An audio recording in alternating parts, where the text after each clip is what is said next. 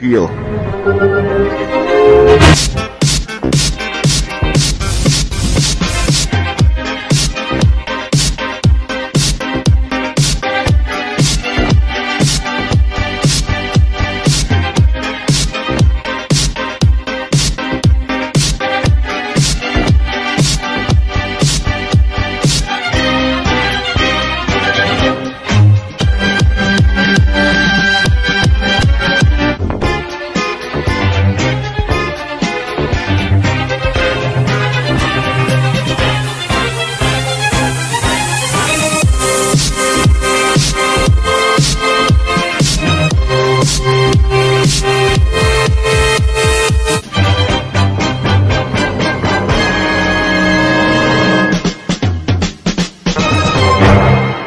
Appeal.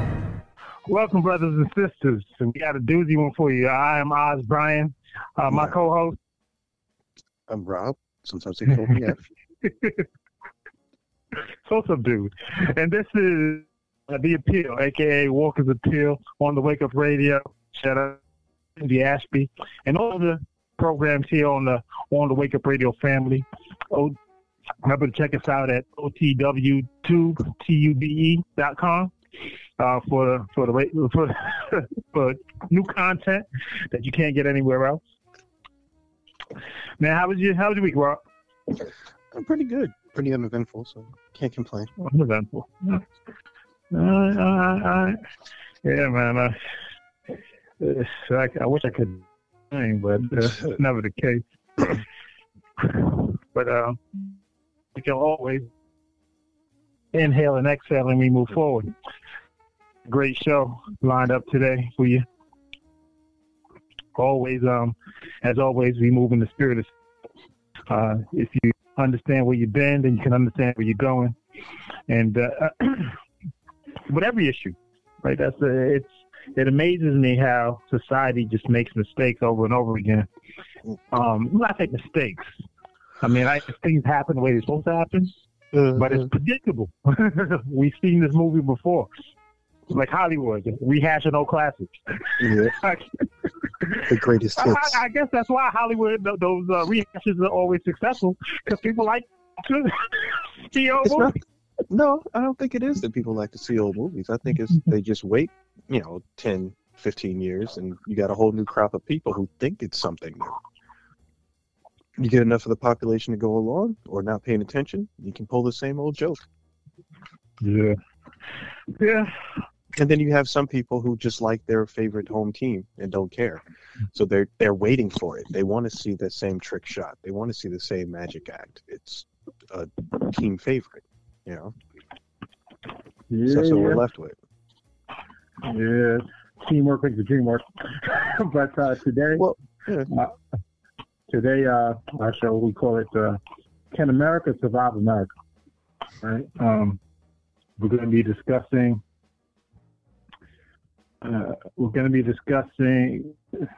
hold a second here. I should have this already queued up, but it's live.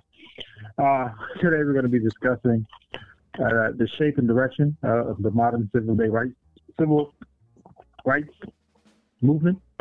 Facebook and Donald Trump. That was pretty interesting. And the forum. Today we're also going to remember the Chicago Defender. All right. The Chicago Defender should be dear to you because we're on the Wake Up Radio. We talk about independent media, right, where we can control the narrative. And one of the first media outlets to do that was the Chicago Defender, founded in 1905 by Robert Abbott. He was one of the advocates for the Great Migration, right? The move out of the South into northern cities like Chicago, like New York, and Detroit and things of that nature, Cleveland, to factory jobs.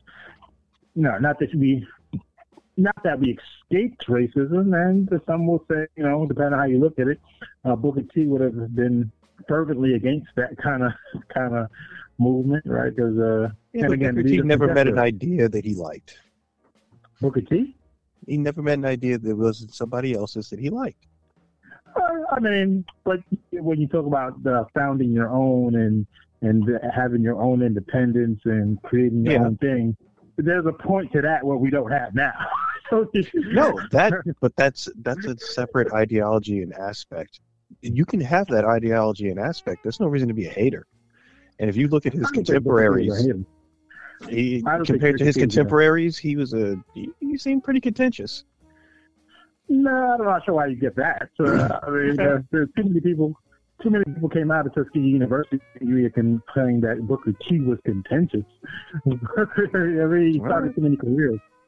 I mean, there would be no George Washington Carver if it wasn't for Booker T. I mean, that's a very long list of folks who would not be who they are today if it wasn't for Booker T and the institution he created. But anyway, so there's the Chicago Defender.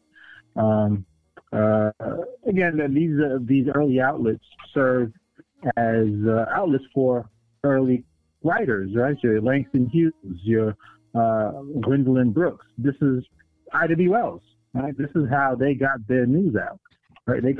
They couldn't go to mainstream media and do it. Much hasn't changed. No. Shout out to Cindy Ashley again. Yeah. That's why this space is unique. We're not just repeating the same talking points from the AP press releases. Yeah, that's true. That's true. And that's a big problem, actually, with independent media and even smaller, like, local media today. We have, like, you talk about the papers that we had back then, right? That were in operation back then. They may have been more focused, but that's because they actually had a purpose. If you look at the local papers we have around here, like the Caribbean papers and stuff, what's their focus? What are they actually reporting on? Yeah, fluff. Even actually, they're not even, well, they're nonprofits, actually. I think most of them folks think that. I don't care if you're nonprofit or panhandling. If you're going to be a newspaper, give me news. That's your purpose. Well, I'm saying if you're the nonprofit model means that you're dependent on grants and things from politicians to grant you funding. Therefore, you can't say anything bad about the politician you can't bite the hand that feeds you. That's not news. Model. That's not news. Exactly. That's public relations. And that's what we have. Pretty much. That's what it turns out to be. The Defender still exists. It's an online digital magazine now. So I guess it's still going in some way, shape, or form. But it was founded in a great point in history as we're coming into the century, still fresh out of slavery, still trying to push back against the onslaught of Jim Crow as it was starting to rear its ugly head for real. And so you remember the Defender. Also, we want to remember Providence Hospital. I think we mentioned Providence Hospital again, but this week was the week of the founding of Providence Hospital. Why is that significant?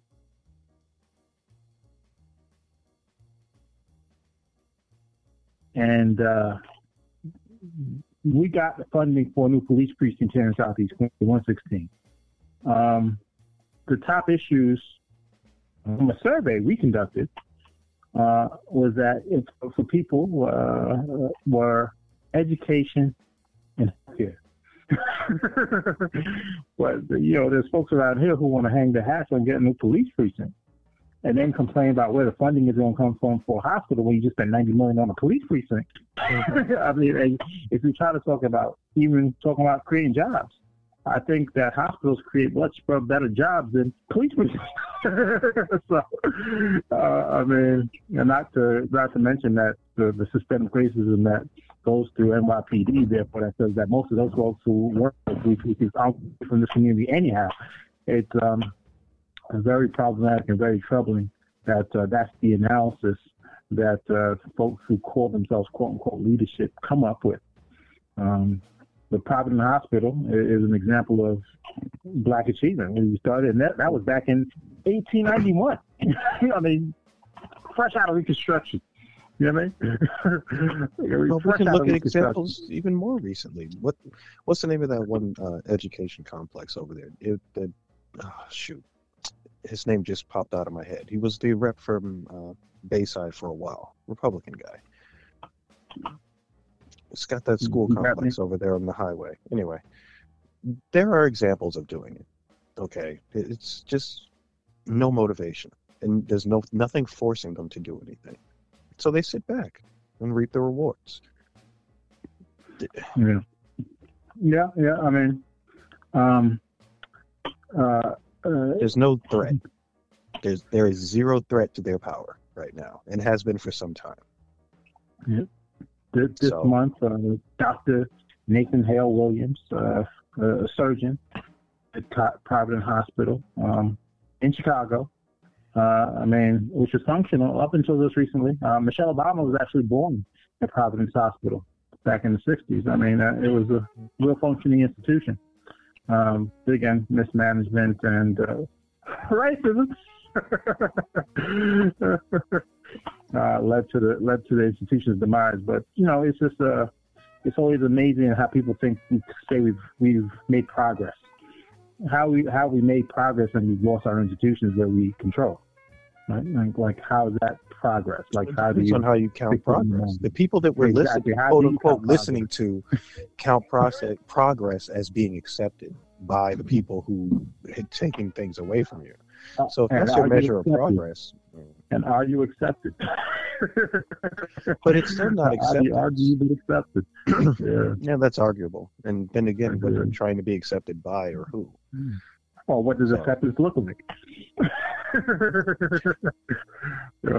People accept their dogs, but they don't let them sit at the table and eat with them. Right? What does acceptance look like? But yeah, shout out to Dr. Nathan Hale Williams and all the other folks who led to the founding. That goes to Richard Mason Hancock, John Lewis Reynolds, among others, who started that institution. I'm always a big fan of organization and institution. Also, this week is the week was the founding of the Brotherhood of hold on. Give me a second. Geez, I don't want to. We're live, folks. We're live. This is live. The Brotherhood of Sleeping Car Porters. Very important. And there's a socialist movement here in New York City, and the same arguments that were made then. Again, I told y'all folks, if you got a chance to ever read Heber Harrison, he's a wonderful advocate on this issue. He was a socialist. W.E.B. Du Bois was famously a socialist. With the socialist movement, and I would argue with C.L.R. James on this fact as well, author of Black Jacobin, that socialism is not a class issue here, right? Because even though socialism and socialists and the union movement was fighting for workers' rights versus big capital, they still excluded blacks, right? They still excluded blacks, right? They excluded black membership until the Brotherhood of Sleeping Car Porters was granted membership or chartership in the 1925, I believe it was. Right? Yeah, 1925.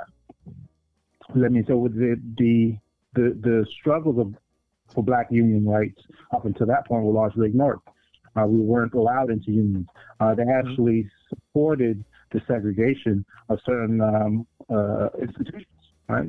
So even if you were in the union, you were still a second-class citizen. Well, this race has been used to help organize and divide labor from the beginning in the United States before people really had a concept of themselves as a unit of labor or anything else. This predates Marx or anything else. So if you're dealing, if you're trying to look at things as from that kind of critical perspective, you're always going to come up short. And that's why our socialist or leftist movements in this country are freaking jokes. You look at what the DSA is even doing right now. They've gone from being this hot new brand to really just being another frontman for the Democrats do. They're doing the same exact song and dance that I saw the Working Families Party do. The only reason the Greens are relatively untouched is because they're ineffective. Good analysis, my brother. Good analysis. That was a great analysis. I mean, and again, I find these things, like these connections in history, as interesting to me. So remember last week we discussed HARU, Harlem Youth Opportunities Unlimited, and that the director of HARU was I think Cecil deGrasse Tyson, the father of Neil deGrasse Tyson, one of the great intellectuals of our modern time. And the Brotherhoods of Sleeping Car Porters, even though founded by A. Philip Randolph, its vice president, it was C.L. Dellums, right? C.L. Dellums, and for those of you on the West Coast, Oakland stand up, will be familiar with Ron Dellums. And C.L. Dellums, who was prominent, again, this is turn of the century, early 1900s, is the uncle of Ron Dellums, famous mayor and congressman from Oakland. I always have a soft spot in my heart for Oakland, one of the great black towns in this country. So, where blacks have opportunities to thrive. And they're so far between that you got to take notice. But yeah, so he comes out of the Brotherhood of Sleeping Car Porters, as does E.D. Nixon. And for those who don't know, E.D. Nixon out of Montgomery, Alabama, one of the organizer of the Montgomery Books boycotts, right? He's the one who actually thrust Martin Luther King into his first walk on the national stage. He's the one who asked Martin Luther King famously, "If you're scared, then maybe you shouldn't be doing this," right? And Martin Luther King, who was reluctant to actually take the lead on the bus boycotts, responds by saying, "No, I ain't scared of nothing." And then, the rest is history. But it was Rosa Parks was E.D. Nixon's secretary. He was an organizer for the Brotherhood of Sleeping Car Porters. He was also head of the NAACP. E.D. Nixon was a dude that we all should know. It's just that he was known as, in the same vein as Elijah Muhammad, he was not a good speaker, right? Which is why, there's the organizer and then you have the spokesperson. Martin Luther King was a spokesperson. Malcolm X was a spokesperson. But the power behind those great guys, like true leadership, you never see it. And E.D. Nixon was that. Again, a shout out to the Brotherhood of Sleeping Car Porters, which no longer exists or been absorbed into other unions, actually, because people don't like trains no more. And the history of the sleeping car porters is kind of sad, actually, right? Because this is like the worst job you can get. Like, it's very menial. And it was around. So tipping. There's been a long debate about tipping. I'm not sure if you heard about this, Rob. The origins of tipping? Yeah. Mm-hmm. So to tip somebody is to look down on them. Right? So, in other words, white folks, I would never tip a white person because to tip him is to look down on him. Well, it means it's really salary. Action. Yeah. The tips are what made the careers as a sleeping car porter lucrative for blacks. That was the best job you can get as a black at the time. Mm-hmm.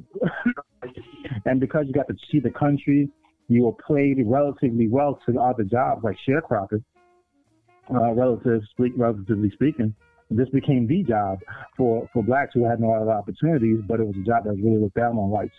And it was almost like a show because, you'd have to put on a show for white folks. Like, you'd have to, schlep it up, well, it was a new form. It was connected to the railroads. It was connected to the railroads, and the railroads are, of course, connected to "quote unquote" manifest destiny in uniting the country. So it was a theme job. You saw the same thing happen again in the 60s and 70s with companies like Pan Am. Working for Pan Am was the greatest thing since sliced bread because flight and the jet age and all blah blah blah blah bullshit. Same idea. Same idea with the sleeping car porter. Slavery had ended, and this was your way of actually having a nigger. You would have a nigger who would serve you just like you would do in slavery, and laugh and dance when it ain't funny, all kind of demeaning demeaning activity. Because that was part of the experience. You were taking the reason you had a sleeping car was because you were taking a trip. Yes. Okay, it would be like they were the entertainment. It would be no different than if you went on Disney cruises today, if they still had cruise ships and we weren't all living in a viral apocalypse. Yeah. But the difference is that union was able to capitalize and actually make something out of that rotten niche. We don't have unions that do that or make niches anymore. No, we don't. We covered last time, you have a power, what could be or was once a powerful union like the teachers union here in New York, and you see what they've been reduced to. Yeah, unions having a ton of them. You're an educator, you know this. Look at how your teachers have been treated with everything from rubber rooms to supposedly not having enough classes, to having too many students, and they stockpile you guys, and again, we don't get new schools, but we do get new precincts. It's a function of power, and ignoring the fact that you've been stripped of power and just chalking it up to, it's just politics. That politics is power in play. So that's what we need to look at. It's not just that we don't have unions. It's what do we have for representation even on those unions. You can't do a story about something like the sleeping car porters and not look at the most recent connection between a union and something like civil outreach and civil rights. You had an example of President Obama telling LeBron, hey, by the way, with that whole boycott and protest thing, maybe don't do that. That's a complete betrayal. Talk about a 180. All right. So that shows you the stark contrast of what we're dealing with as far as leadership today versus even unnamed leadership. 99% of the people out there will never be able to tell you who the hell was part of or started any porters union or anything else. But they can tell you who LeBron is, and they can tell you who Obama is. So where are we actually at? Covering all this stuff doesn't change anything if we're not actually going to have any actual activity today.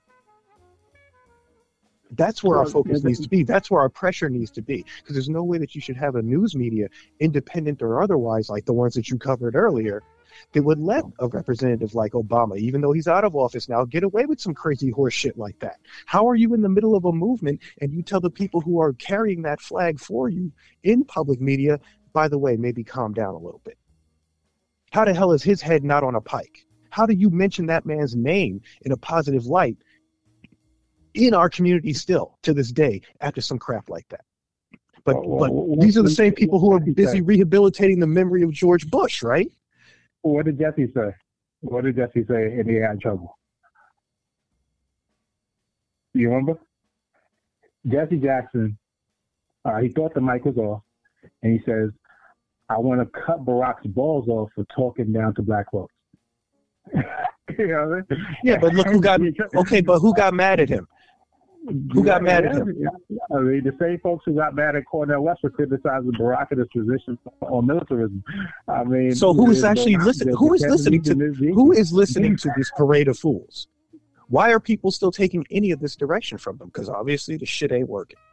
Man, because yeah, I know. I'm sorry, maybe it is working for that special 2%, but really, people, the masses. At this point, I don't even blame them. At this point, I can't blame them. To communicate better to the masses, how are you being abused and you don't realize it? At a certain point, you got to take personal responsibility. Slavery lasted for 400 years. Yeah, but Negroes knew they were enslaved. Big difference. Some did not.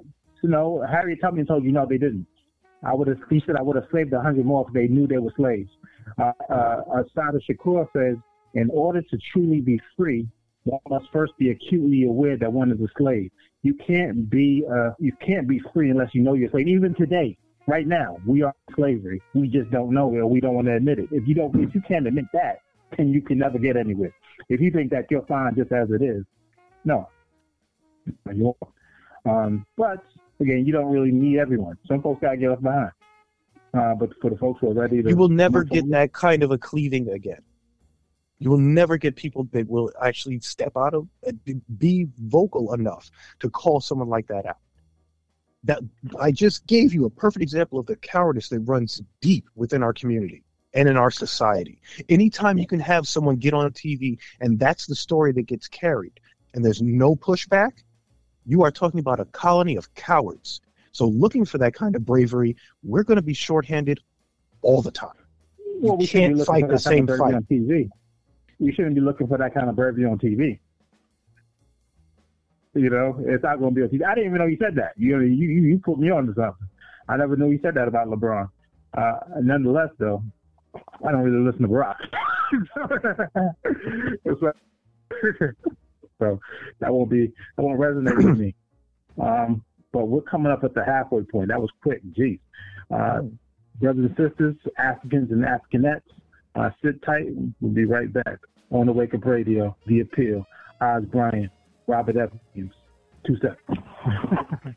Welcome back, brothers and sisters, on the Wake Up Radio, The Appeal. I am Oz Bryant, my co-host. How y'all doing? Sometimes they call me up. Yeah, man. Long tradition. So, yeah, man. Where were we? Understand the history in order to make better decisions moving forward. Again, on the Wake Up Radio, shout out to all the other on the Wake Up Radio family programs. Again, check it out anytime during the week. You got something full. Check us out on SoundCloud, YouTube, OTW2.com, for our content. Like us, subscribe. We appreciate you. We love you. So this advisory board at Facebook, Rob. Yeah. So this advisory board is an independent group that's funded by Facebook, but it's not from Facebook employees. Sure. They criticize Facebook if this I week. Fund you and select you, guess what?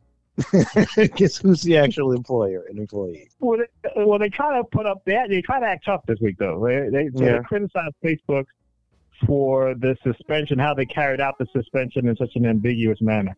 Mm-hmm. Right? They said either 1, suspend them permanently, 2, put them back on, or 3, give them a specific timeline. You just can't suspend them indefinitely. Mm-hmm. And they didn't like that. So they criticized their handling of it. To which, Donald Trump responded predictably, frustrated and, still threatening to create his own social media. I wish he would. I think that's the best thing that he could do at this point for himself and his public image and for the rest of us. It would actually be a public good at this point were he to create something else. The thing is with social, I'm not the social media guy. I actually think there's too much of it as it is. I don't think there's enough. Platforms. I think, You don't? You think there's enough? I don't think there is enough. You can have a little micro platforms out there, but without actual competition, you do have a major player like Facebook who's allowed to get away with things like this. If there was actually competition. I don't think we need Facebook. I mean, do you need mass communication? Facebook and text. Maybe I'm an old man. What's the difference between Facebook and send you a text? You can't roll back the tide, though. So you're not going to get people to actually abandon any, especially a comfort check. They probably should. We probably should. But being able to actually roll back something like that and working towards actually fixing the problems that it creates are two different things. Don't waste that would be silly. It'd be a silly waste of time to try and roll back the technology, so you have to adapt to it. And that's what we haven't done. So don't get me wrong. I'm not saying people shouldn't use it. I'm just saying I don't really get it. And because there's so many platforms, it feels like you can do a lot of the same things on all of these platforms. You could. If you remember back in the day, when the internet was actually still the internet, you had to go to different sites to get different things. And that was the real killer stroke for Facebook that separated it from its precursor, the beta version of Facebook, MySpace. MySpace was more customizable, and it had a better, stronger, more positive. You didn't see the same sour effects so early. Facebook realized that people were printing or publishing, reposting articles from all over the internet. And it became like an aggregator because that's what people were actually talking about and giving their opinions on. But you're only going to see what your friends are posting. So that's all you see anyway. That's all you see anyway. Even pre-internet, you live in a bubble as it is. We all do. That's why Facebook is a perfect for tracking people, because it makes you make an automatic spider web for yourself. If I was a spy agency, my master stroke would be getting a society to adapt something like Facebook, because you tell on yourself constantly. Well, that's what they do. The first thing when the cops rush you, they look to your Facebook page. Sure. Let me check his Facebook. Anybody that's been a dystopian, signpost on the road to hell for a long time. But how we're actually using it right now, by having a company like Facebook be so integrated into the public conversation. We've already... back in 2016, it wasn't even a discussion about whether or not Facebook was really manipulating people's opinions. It was to what degree. If you look at the whole spillover between, what the right-wingers were doing supposedly to get Trump elected with the deadly memes from Russia, it wasn't, again, a discussion of whether or not Facebook was having an influence, but how. And the fact that the Russians had somehow weaponized this platform to corrupt our brains. So if Facebook didn't exist, I could still tell my friends the same thing. And you would still have the same effect. It just wouldn't be public. And that's the difference. Facebook has taken over that public space. You still have your same bubble. It's just now it's easier to access. And it's all in that one scroll. So what's the difference between Facebook and Instagram? Because Facebook allows a little bit extra level of interaction. Instagram, if you notice, they took away the fact that you can express, and they're trying to take away any way to express displeasure. You can express pleasure, but not so. The most you can do is kind of a discomfort face. You can't actually say, I don't like this. Twitter's unique in that way, then. So I understand Twitter. And that's why Twitter is a complete cesspool. You don't see stories being really broken on Facebook, but news moves through Twitter, even though it's not real news. It's opinion pieces, and it's just like taking a snap poll of something. You get your average knucklehead with all kinds of neurosis, and they can move a news story within 24 hours on Twitter if they get enough followers to just pass it around. Okay, the question is, what would you say about what's the difference between a Twitter user and a Facebook user? Because we use them in different ways, right? Yes. The Facebook users tend to be trying to still have that kind of a connection. It's designed to be around people that you're actually at least immediately connected to or had some type of interaction. That spiderweb pattern. Twitter, it seems, focused more on just being an aggregator. So you can get that, 140-something characters out there. It's not meant to tell a story. It's not meant to actually have any real detail. It's meant to be something brief. It's at most a headline and a link. That brevity has kind of made it worse to have a conversation in a public forum. So that's my thing is that, we have, we have a few that have distinguished themselves. I'm putting Twitter out there. I'll say Facebook. I guess Instagram feels different because we use it different. But, look at the major force behind Instagram is what? Instagram models and looking good. Instagram is the glossy magazine version of the internet. Literally become Instagram famous for doing nothing but taking pictures in front of somebody. That's Instagram. Okay. I mean, again, I do not pretend to be a social media expert. So I'm outside my wheelhouse. That's an actual career. You can make a living being an Instagram expert because it is public relations. It's an outgrowth of public relations. You are not lying. And they're all the same company. That's one aspect that people I don't think really get either. Instagram, Facebook, and I believe WhatsApp are all the same. That's one company. Which is why the trust folks have stepped in and talk about breaking them back up. And so Facebook doesn't have this kind of monopoly or edging toward the monopoly that appears. When's the last time we've done effective monopoly busting? Well, Effective monopoly busting. Yeah. Shit. Effective monopoly We've had how many congressional hearings where they all go up to Capitol Hill and they assure the paid monkeys that, no, we're not spying on you. And then someone from the spy agency says, yes, they're doing an excellent job spying on them for us. So it's just a fucking puppet show. So what would be the effect of even breaking them up? You'd have a situation where you have something like Alphabet, which is literally Google, which is Facebook. Well, not Facebook, but Gmail and YouTube. So even if you were to, hang a different name on it, where's the information going? And if it's all still being funneled through our intelligence agencies, what difference does it make?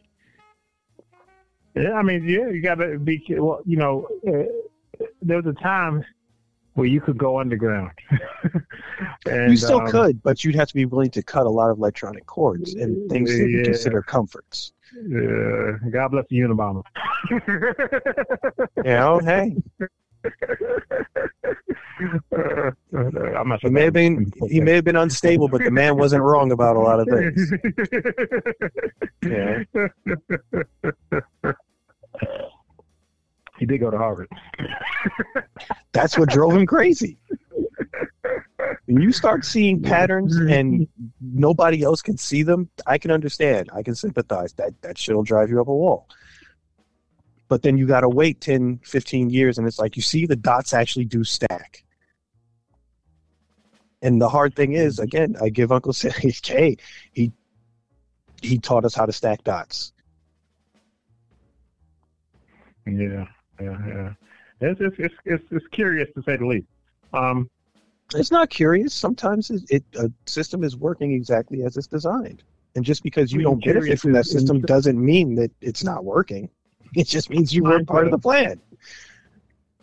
But trying to see, when you see it and you test it, and you're like, oh, this is what it is. That's the eureka moments, and that's what I mean by it's curious, right? Because there's a lot of folks who just exist. And, they don't question it. And when you start to question it and put the pieces together, it is fascinating. Yeah. It's fascinating. I mean, there are people out there who do, but they're often discouraged, too. That's why these systems persist. And that's the danger. That's why they have to break up things like that, the free exchange of information like the Internet. And they do, businesses, it's not even just like some kind of grand, crazy conspiracy. Sometimes I do believe that it's just, interests align. So you don't have to have, people in a smoke-filled room. That does happen. But if interests align, you can skip the smoke-filled room and just be like, hey, how's it going? Here's my card. Call you later. Yeah. And that's the society that we're in right now. That's the society we've always been in, but it's hyper-connected now, so things can move a little quicker. If you were going to set up, if we didn't have a Federal Reserve System right now, we would set that shit up in less than a year, in a heartbeat. Are you kidding me? It would take no time to consolidate that kind of power now with the kind of convergent interests that we have and the kind of power that we have at play. The power centers have never been richer or more connected. So our fights have to change. We even use it, we can still, I honestly think we can have the same goals and but we need to update our methods. Agreed. But when I say update, when you say update our methods, I believe human beings at their core haven't changed in thousands of years, right? So the same, but their methods have things that drive it. So the technology has changed. The methods haven't, right? We still need to communicate. No, the methods very much have. The way we communicate, right? Emotions are emotions. People get sad and people get angry and people get scared the same way they've done for thousands of years. The methods haven't changed. The technology is the only thing that's changed. But our human emotion and how we interact with each other, that hasn't changed. And so making an appeal to a person's emotions, if there are any, or lack thereof, or understanding motivations, I don't think that's changed at all. But we've been tapping into it. A lot of the forces that we're fighting against are shaping the emotional landscape that we work on. It's one thing to go to a population and say, hey, racism bad. Don't kick our ass in the street for being what we are. And then give them the example by walking in the street and then having the society kick your ass. then more people can go, hey, that is bad. We shouldn't do that. And you win hearts and minds. That was the plan. Now you have the people who are benefiting from the current state of affairs, shaping that public opinion. So even if you have your march and say, hey, stop smacking us around, doesn't matter. Because the people who run platforms like Facebook, etc., make the decision on what news actually gets aggregated. So I can either edit up that speech, I can edit up that march, I can make it look like the people who were beating the shit out of you were perfectly within their rights and saving the city from another horrible riot. How many, again, I tell you, how do you have, again, I will bring up the example of the Obama presidency, those last 4 years where you have a black man as president, or at least a mulatto man, and every day you got a new episode of How to Whoop a Negro on Facebook scroll. First time you wake up, that's what you're going to see, and it's going to be the major story. So if you have that shaping the public opinion, it doesn't matter how peaceful your march is. They're only seeing that one side. Is that a function of the artificial intelligence technology just naturally functioning the way it is? Like, in other words, is that just naturally the algorithm, or do you think someone's actually manipulating those results? Someone's manipulating those results. Those algorithms are written. Okay, that's not human error. No, but I mean, but you know, like they said, America will get the president it deserves. Some things are there's something very flawed in human personality. Maybe the technology is just bringing out those flaws, right? Maybe that's what we're seeing. And people try to hide behind their hammer doesn't care if that nail is made out of one material or another. It's still going to strike. If that nail bends, it's because of what it's made out of. There are human flaws. In other words, what I'm saying here is humans don't really care about each other. Mm-hmm. Humans, if left to their own guises, will say, "The hell with everything else. I got mine." And that maybe that's what you're seeing, right? Maybe that's humans respond to incentives and motivations. Your survival instincts are based off of that, and no matter what some crazy Ayn Randian follower wants to believe, we're actually communal creatures. No human can survive on their own. If I stick you in the woods, I don't care what kind of survival expert prepper you are, you do need a community. You're not going to survive on your own. Maybe, so hear me out. Maybe it's not that you don't need a community. Maybe it's not the community we're challenging. Maybe it's the position that community has. Like I said, a dog. People like their dogs. They don't let them sit on the table. They don't let them eat at the table with them. They still treat them like dogs, right? So maybe we need people kind of in that manner. Maybe not necessarily to be equals and be seen with dignity and respect. We just need them to have them around to exchange ideas with. That doesn't put you on an equal footing, right? Maybe that's what it really is. That to me honestly sounds like that's an extreme form of narcissism that you're describing. Yeah. It's literally a mental disorder. So, okay, but America. I'm not saying it doesn't. Huh?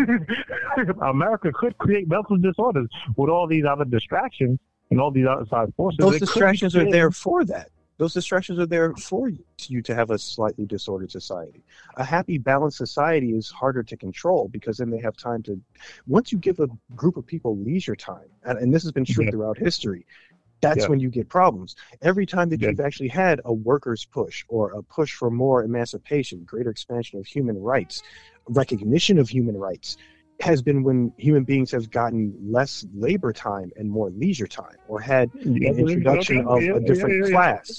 You didn't have a push away from feudalism until you actually had a merchant class. Because the merchants were like, I'm not a fucking serf. You're not going to run in here and burn my shit and take my children and wife. And why was the merchant class able to do that? Not because they were nice and they asked the royalty and the lay society to, stop abusing them.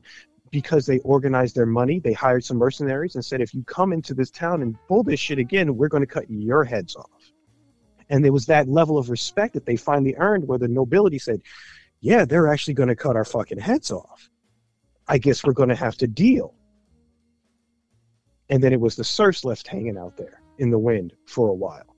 And then you had the next major push for human rights, et cetera, et cetera. Why? Because now the serfs had some free time and they were doing less labor. and their labor was actually valued because there was less of them, because a lot of people died because of plagues and shit.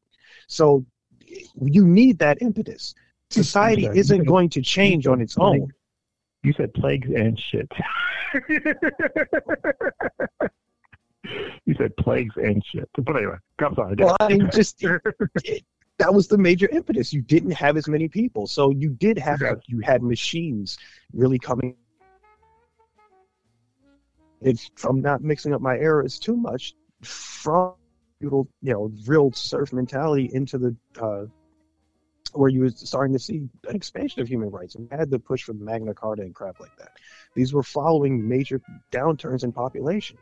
So now, that farmer who wasn't worth anything, the fact that they can produce food is a lot more valuable. Yeah. And that's what's missing from labor now. And I think that's part of why people are even scared about the coming technological push. That's why you have someone like Andrew Yang who is talking about it constantly.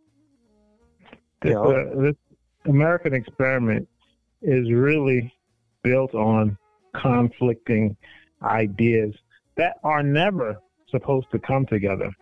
You can't have a totally free society and one based on capitalism to the extent that it's all about extracting labor, because those two are contradictory. Very much so, I agree. And so that's why we bring it back to the question at the top of the hour: can America survive America? It can, as long as it actually gets to know itself. We have to stop considering our economic system our actual, religion. We're not even a representative republic anymore. At this point, we're just an avarice capitalist society, and that's what's turning so many people away. That's how you can have such crazy amounts of unemployment for so long, and people just like, everything's fine. Yeah. If anything, this downturn that we're in right now, and is still continuing and will likely continue for some time, should have shown us the massive disconnect between labor and actual social value at this point. If you call yourself a socialist, or God forbid a communist or a Marxist or whatever the frack, how can you not really look at the difference in how labor is being measured in our society now? And how do you keep being a socialist or even marketing Marxism with the change in labor's value in the marketplace? You need a new shtick. Yeah. So that's about our time. You got any closing thoughts for the brothers and sisters before we part ways? We all, obviously myself included, but we all need to look at new methods of getting where we want to get to. Part of the Facebook discussion today is because the platform, the battlefield has changed. So we need to stop lining up with muskets and get a stealth bomber or something, because our enemies have them. Pew, pew. Thank you, my brother. Thank you, brother. Today, we also remember the passing of Henry McNeil Turner this week. That's a great A&E pastor out of the South. Henry McNeil Turner, I'm going to leave with a quote by Reverend Dr. Henry McNeil. Actually, one of the first people to graduate from Harvard as well, whatever that means, white institutions. But back then, that was something. I'm going to hold it against him. I am a member of this body. Therefore, sir, I shall neither fawn nor cringe before any party, nor stoop to beg. I am here to demand my rights and to hurl thunderbolts at the men who would dare to cross the threshold of my manhood. Africans and Africanettes, Africans adjacent. So this has been on the Wake Up Radio, Warriors Appeal, a.k.a. The Appeal, Sister Cindy Ashby, OTW2.com. Till next week. Peace. You, the people, have the power to create happiness. Let us use that power. Let us all unite. Let us fight for a new world. You, the people, have the power to make this life free and beautiful, to make this life a wonderful adventure. By the promise of these things, brutes have risen to power, but they lie. They do not fulfill that promise. They never will. Dictators free themselves, but they enslave the people. Now let us fight to fulfill that promise. Let us all OTWTube.com, uncensored free speech platform. Flawed individual. Cindy Ashby Production.